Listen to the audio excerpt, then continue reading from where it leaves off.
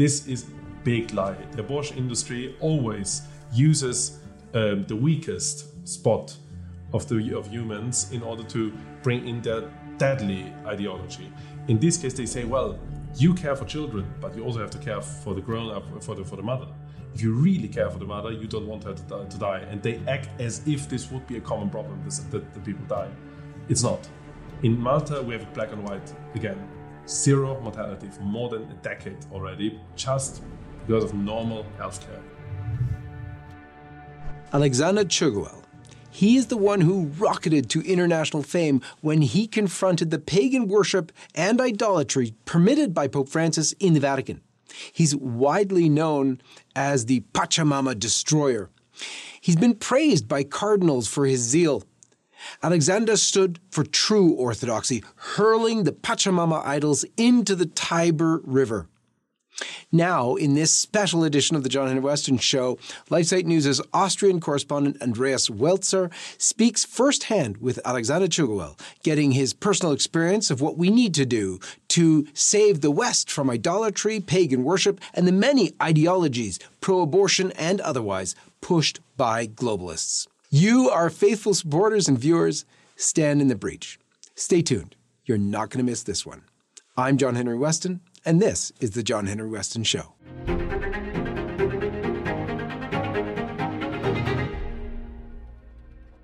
I'm here with Alexander Chugwell. Many know you for throwing the Pachamama statues into the Tiber back in 2019, but that's not what you usually do on a day-to-day basis. You're a pro-life activist, and you have been for many years, and a leader in the pro-life movement. And right now there's a big fight in Austria that maybe many people haven't heard of in the state of Tyrol. There's an abortion law that could be introduced that could basically introduce state-funded abortion. And what is going on there? And you're, as far as I know, leading a campaign right now to prevent this law or to fight this law. And can you talk a bit about that and what exactly is going on here?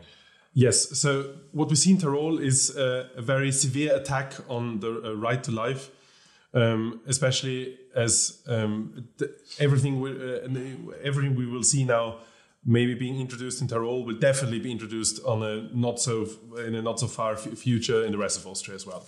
So if we talk about Tyrol, please keep in mind that it's always about the whole country and therefore always about all of Europe, because you know how it works.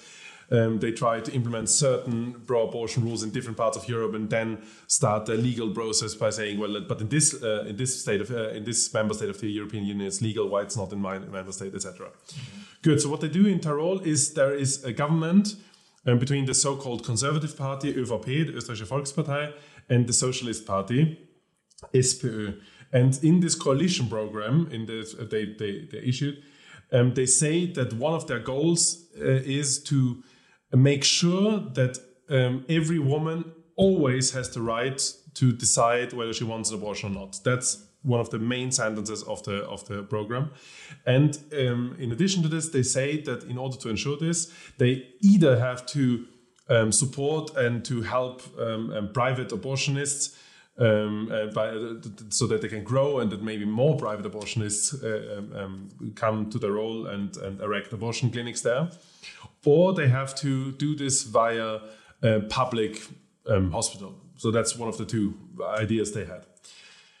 Maybe just to give you a status quo, in Tyrol right now, we talk about 700 to 1,000 abortions every year, and we talk about one doctor performing them. There's one doctor named Dr. Wolf, and he performs them. So the situation is, as you see, not as easy for the abortionists, as there are hardly any doctors who want to perform abortions, obviously, because the better actually your science gets, the closer you see that this is life, from the very conception up until the natural end, so at the end in general. So it's very difficult for them to find new abortionists.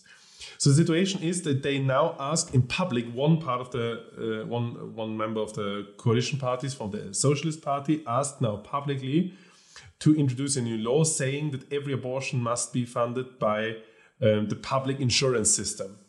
What we call Abtreibung auf Krankenschein is the German term for this. It means abortion must be paid by the insurance, which therefore means everyone pays for abortion, because as you know, in the United States it's a little bit different, but in Austria we have we cannot opt out of our insurance. We have to pay the insurance. So that's one of the one of the things. And obviously it's a little bit difficult to introduce such a law, because you cannot say, okay, now everyone has to pay for a certain decision of certain people, even though our law officially considers abortion still a crime. So it's very difficult, even though, I don't know, you know the legal status in Austria, it's officially a crime, but you're not punished for the crime if you follow certain rules. And the rules are unfortunately very, very open and are getting more and more opened every year. Good, so that's the situation. So what lies behind this idea of the socialists is obviously that they want to push the agenda they have in their coalition program.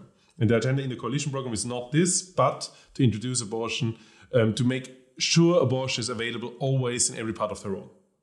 So that's the whole fight.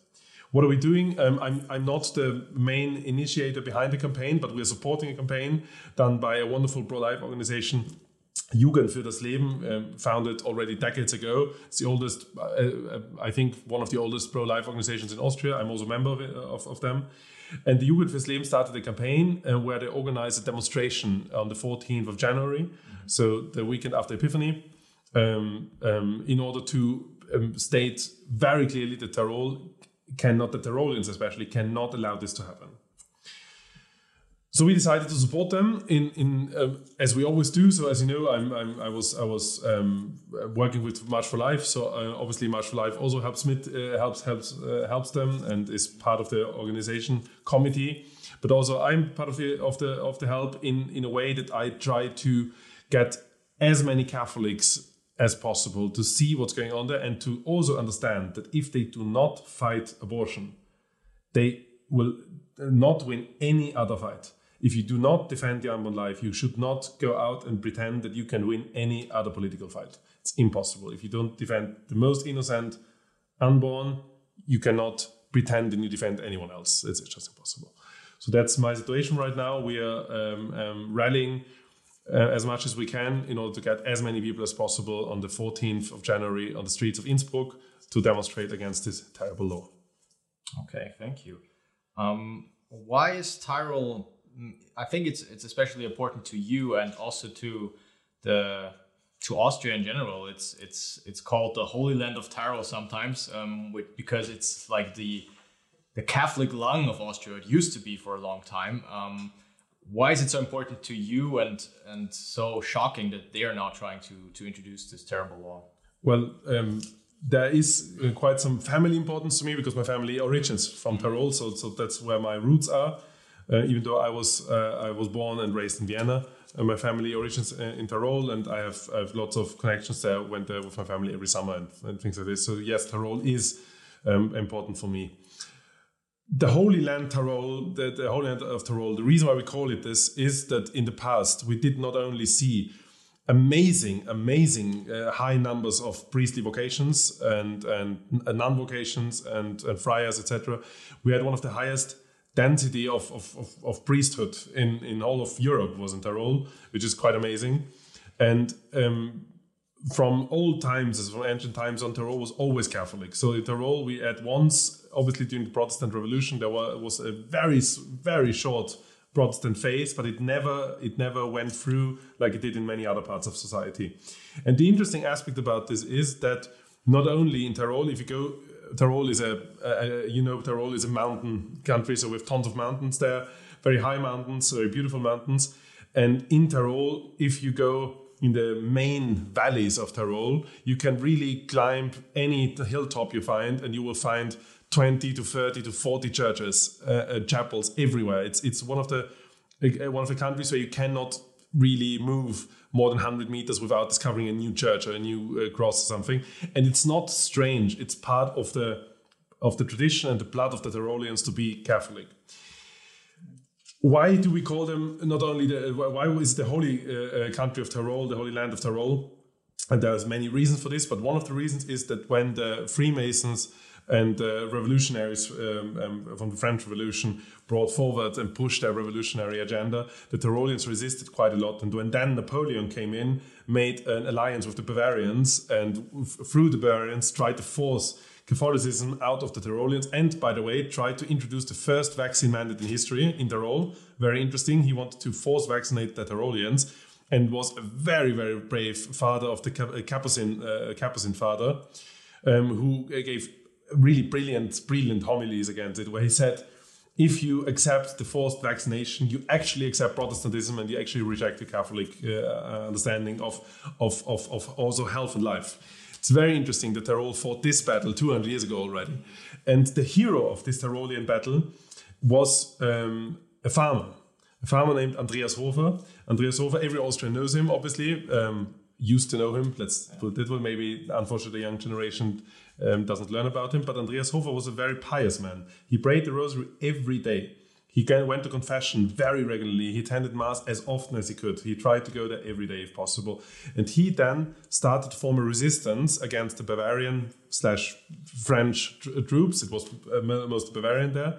And this resistance was extremely successful.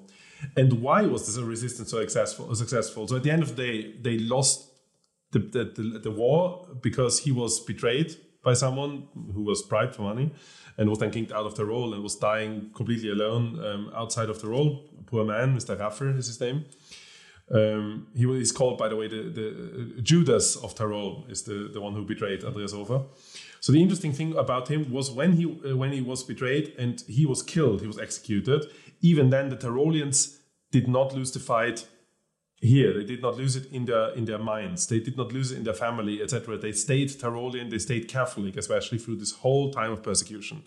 And how did he do it? By introducing a it was already there, but he was one of the main proponents of it, by introducing a very good understanding of the Sacred Heart of Jesus. So like we saw in the Vendée, the resistance in the Vendée against the French Revolution and against everything coming from the French Revolution, we see exactly the same thing happening in Austria, in Tyrol. That's the reason why we call it the Holy Land of Tyrol. Why? Because we see that it was the Sacred Heart of Jesus leading the people into battle in a very, very good way, not brutal at all, very strong and very committed, and they won the biggest fight of all. They did not reject their religion, they did not lose their faith, and they stayed faithful up until the end. Tyrol was, up to the Second Vatican Council, the part of Austria we normally got the most priestly vocations from. In every family, I do not know any Catholic Tyrolean family who do not actively know that one of their relatives was a priest. It's more or less impossible to find such a thing in Tyrol. Yeah, thank you. It's amazing. It's even more sad that this is happening now in Tyrol. And another thing that's really sad and disappointing, that one of the parties you mentioned, the ÖVP, the Austrian People's Party, they are part of this government coalition that is trying to introduce this law now.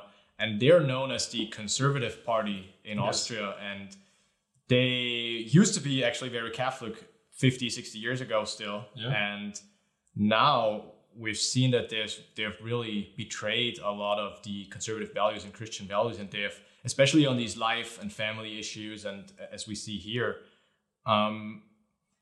what happened here? Like, what is your view here? Because this is something that's happening, or that has happened across Europe. We have that in Germany. It's the same situation with the CDU, with the Christian Democrats in Germany, and with the Tories in Britain. It's also kind of the same, that these so-called conservative parties have really, lost touch with Christian values, especially when it comes to family values, traditional family values, and life values, and so on. What is your view on that, and why is that happening? What's up with these conservative parties in Western Europe? Yeah. So there are two things I want to add in order to understand a little bit the history of those parties. All those parties, the CDU in Germany as well, which means the Christian Democratic Union, and also the CSU, so the counterpart in Bavaria, the Christian Social Union, both, as the ÖVP, have as their traditional color black. And the reason why they have black is because the black refers to the black cassock of the priests. So this was not only a Christian party, it was really rooted in Catholicism. It's very interesting to see. And also, if you now look back in history and look at the main heroes of the times after the Second World War, after Hitler, all of them came from these backgrounds where Catholics, for example, in Germany was Konrad Adenauer, very, very faithful Catholic who tried to go to Mass every day, who prayed the rosary in his office and so on. He was famous for this. In Austria, we had people like Leopold Fiegel, etc., who led the rosary processions, the rosary reparation crusades, together with a servant of God, Pater Petrus Pavlicek. So we had all those things, a very big heritage of Catholic tradition, Catholic fight. And then a few things happened. First of all, when the corruption inside the structures of the church happened, it also happened there. We cannot separate this. So when we see that a revolutionary process suddenly happens inside traditional structures, like inside the parish and diocese structure, inside different foundations and different, old ancient organizations, orders, etc. The same thing obviously happens also for them who work together with them. So unfortunately, the loss of faith in the clergy can be wonderfully seen here, but you can just look at the loss of faith at these parties. So the main reason why those so-called conservative parties are not conservative anymore and are actually one of our biggest problems are two. First of all, they still call themselves conservative and they still officially are Christian. So the first, if you look at the party's program of the ÖVP, the very first sentence of the party program is that they are a Christian party. That the Christian principles are their principles. And they betray their Christian principles every day. In this coalition program, you see it black and white. It says there is no doubt, it says, that abortion must always be the pure right of the woman. That's it. It says without doubt. That's what they say. So they say, contrary to their own party's program, obviously, that abortion is now considered a right of the women. Obviously, we know why this is. It's the big abortion. They call abortion a human right, more or less, already, and that's what they want to press. So that's one thing. The biggest problem with those parties is that they betray us. It's in every war. If you have, let's talk about medieval wars. It's a little bit easier to talk about them. You have a city, you have a wall, and then you have some ground around the city wall, and then outside somewhere the enemy comes closer and closer and closer. The enemy is not your biggest problem. It is obviously a big problem, but the enemy shows your own problems. That's the main thing. So if the enemy comes and I did a very good preparation with my wall. The people inside the city are living happily together, have a good fundament of faith, a good fundament of trust where they can work with each other. And there are good structures around the city which help us getting food inside the city, even if there is the enemy outside through, hidden tunnels, whatever. Then you would never have a problem. You can win even against very big enemies. The problem is that the people who betray you most are the people within your own rows, more or less. The people who are in your army. And the main problem with the ÖVP is that they still, in every election campaign, send out 1 or 2 or 3 or 4 politicians which play the Catholic Christian card in order to attract those voters. And this needs to stop. It needs to stop. And this is really black and white. We see it now. There's no doubt about it. It's not a conspiracy theory. You can just read the coalition program. That's actually it. Just a quick note before we return. If you would like to stay up to date on LifeSite's coverage of the latest life, family, and culture news, subscribe to one of our many newsletters by going to lifesitenews.com/subscribe. And if you'd like to help us bring our truth-telling coverage to millions around the world, please consider making a one-time or monthly donation at give.lifesitenews.com. And now, back to the video. It's really, like you said, it's sort of an attack from within people who proclaim to be Christians or claim to be Christians. And yeah, but other than that, there's other pro-life fights going on in Europe, obviously, all the time. We've just seen one huge fight, and we've seen a huge protest in Malta because Malta, it's a small country, but they had one of the biggest pro-life protests ever, probably, and especially if you compare it to the size of the country with 20,000 people. And they protested against a law that could allow abortion for the first time, because in Malta, until now it has been outlawed completely, but now they could introduce, abortion for health reasons, which critics say could mean everything. I mean, it could mean mental health. It could mean, it could basically mean abortion until birth if you find the right health reasons to do it.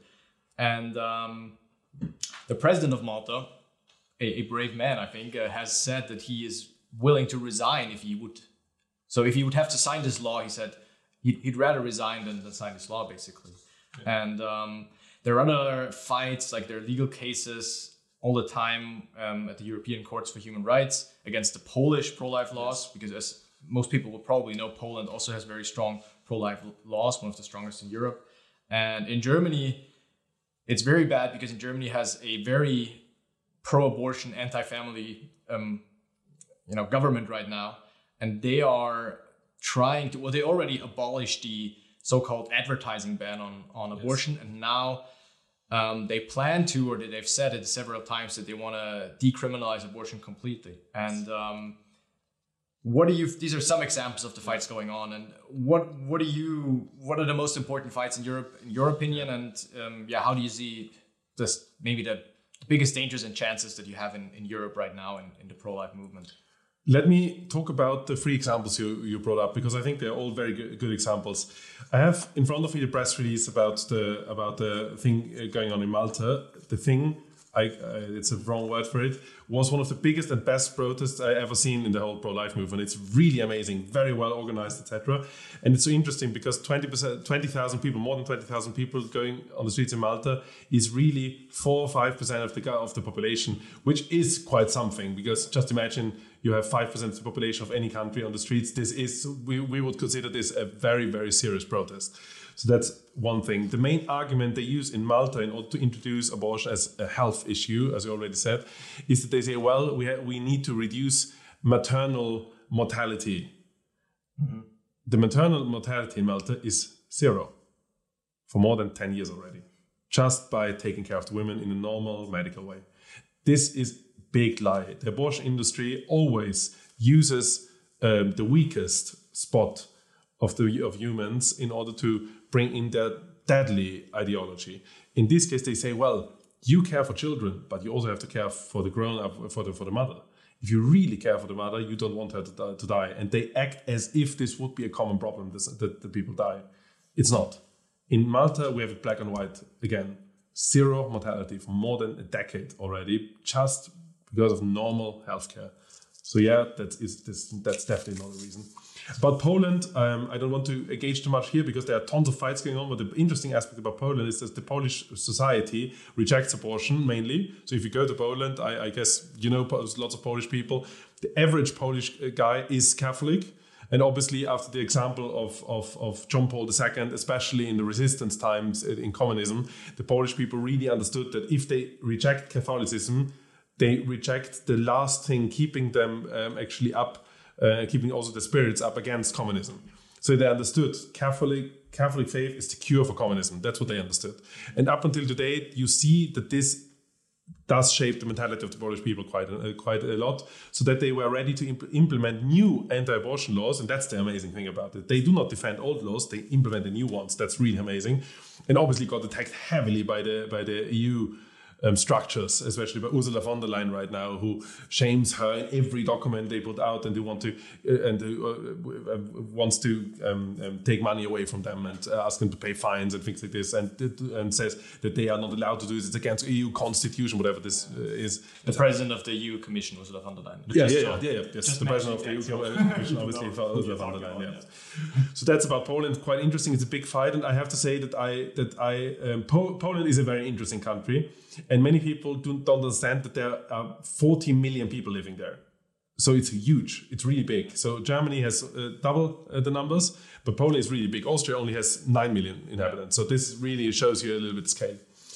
About Germany, well, in Germany we have the same situation as in Austria. So abortion is officially considered illegal, but it's now being open through exemptions all the time. So first, abortion in Germany was actually a very good law. They said that abortion is not only illegal, but also if it's now opened, it's not even there because it is illegal. You're not allowed to make any advertisement for it. And you see the difference, unfortunately. Now they are allowed to do it, and now this whole culture of life comes into the public sphere officially. That's different. Before that, it had to come via sideways, and they had to go around a little bit, and now it's official. About Germany, what can I say? The pro-life movement in Germany is growing. So we had this big March for Life in Berlin always, and now there's a second March for Life, which came up in Munich as well.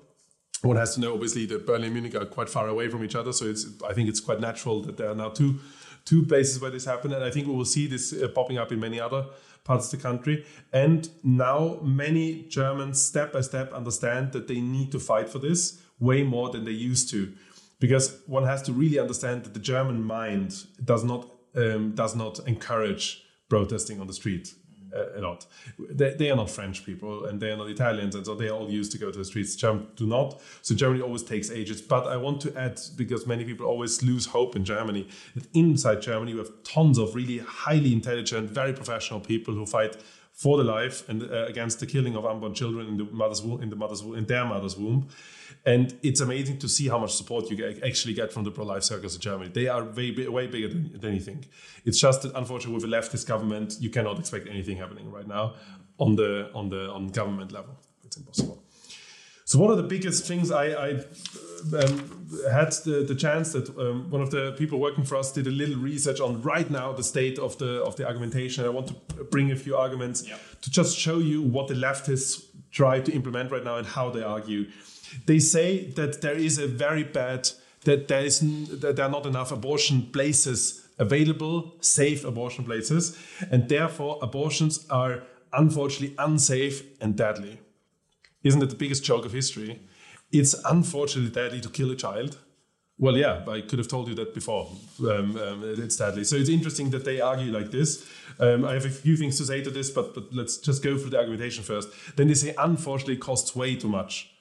I can give you a number. In Austria, for example, an abortion costs between 700 and 1,000 euros. That's more or less the rough estimate. I give you another number. If you give birth to a child and have all those payments, this costs you more. So it's interesting to see. So the killing of the child is obviously way cheaper than keeping the child, and that's obviously a problem. So that's the reason why I think, by the way, that the Hungarian policy of helping the families by lifting taxes of them is a very, very good one, because that makes families way more competent and way more also secure and safe to go on and continue caring for the children, and also having babies, which is such an important matter nowadays. Then they say that there are no that the whole contraceptives are not for free and that they have to pay for them, and that's the reason why many people do not afford them, and that's the reason why many people get pregnant without wanting it. One of the biggest misconceptions: you cannot get pregnant without wanting it, except for rape, because you want to sleep with someone. That's it. If you're not, rape is a different thing in this regards, but everything else, there is not such a thing as unwanted pregnancy except rape. It's actually not even possible, because, as you know. So the thing is that, yeah, you might not consider this outcome of your sexual intercourse, but if you understand anything about biology, then you know that this is a possible outcome of your sexual intercourse. So there is not such a thing as real unwanted pregnancies. Then they say it's important for the how do you say, the fulfillment, the self-fulfillment of women, so that they have the possibility only to be a real woman if they have the possibility to have the control of their own body. But the bad Catholic Church wants to destroy them, wants to take away the decisions over their own body. Well, let's talk about this argument for a second.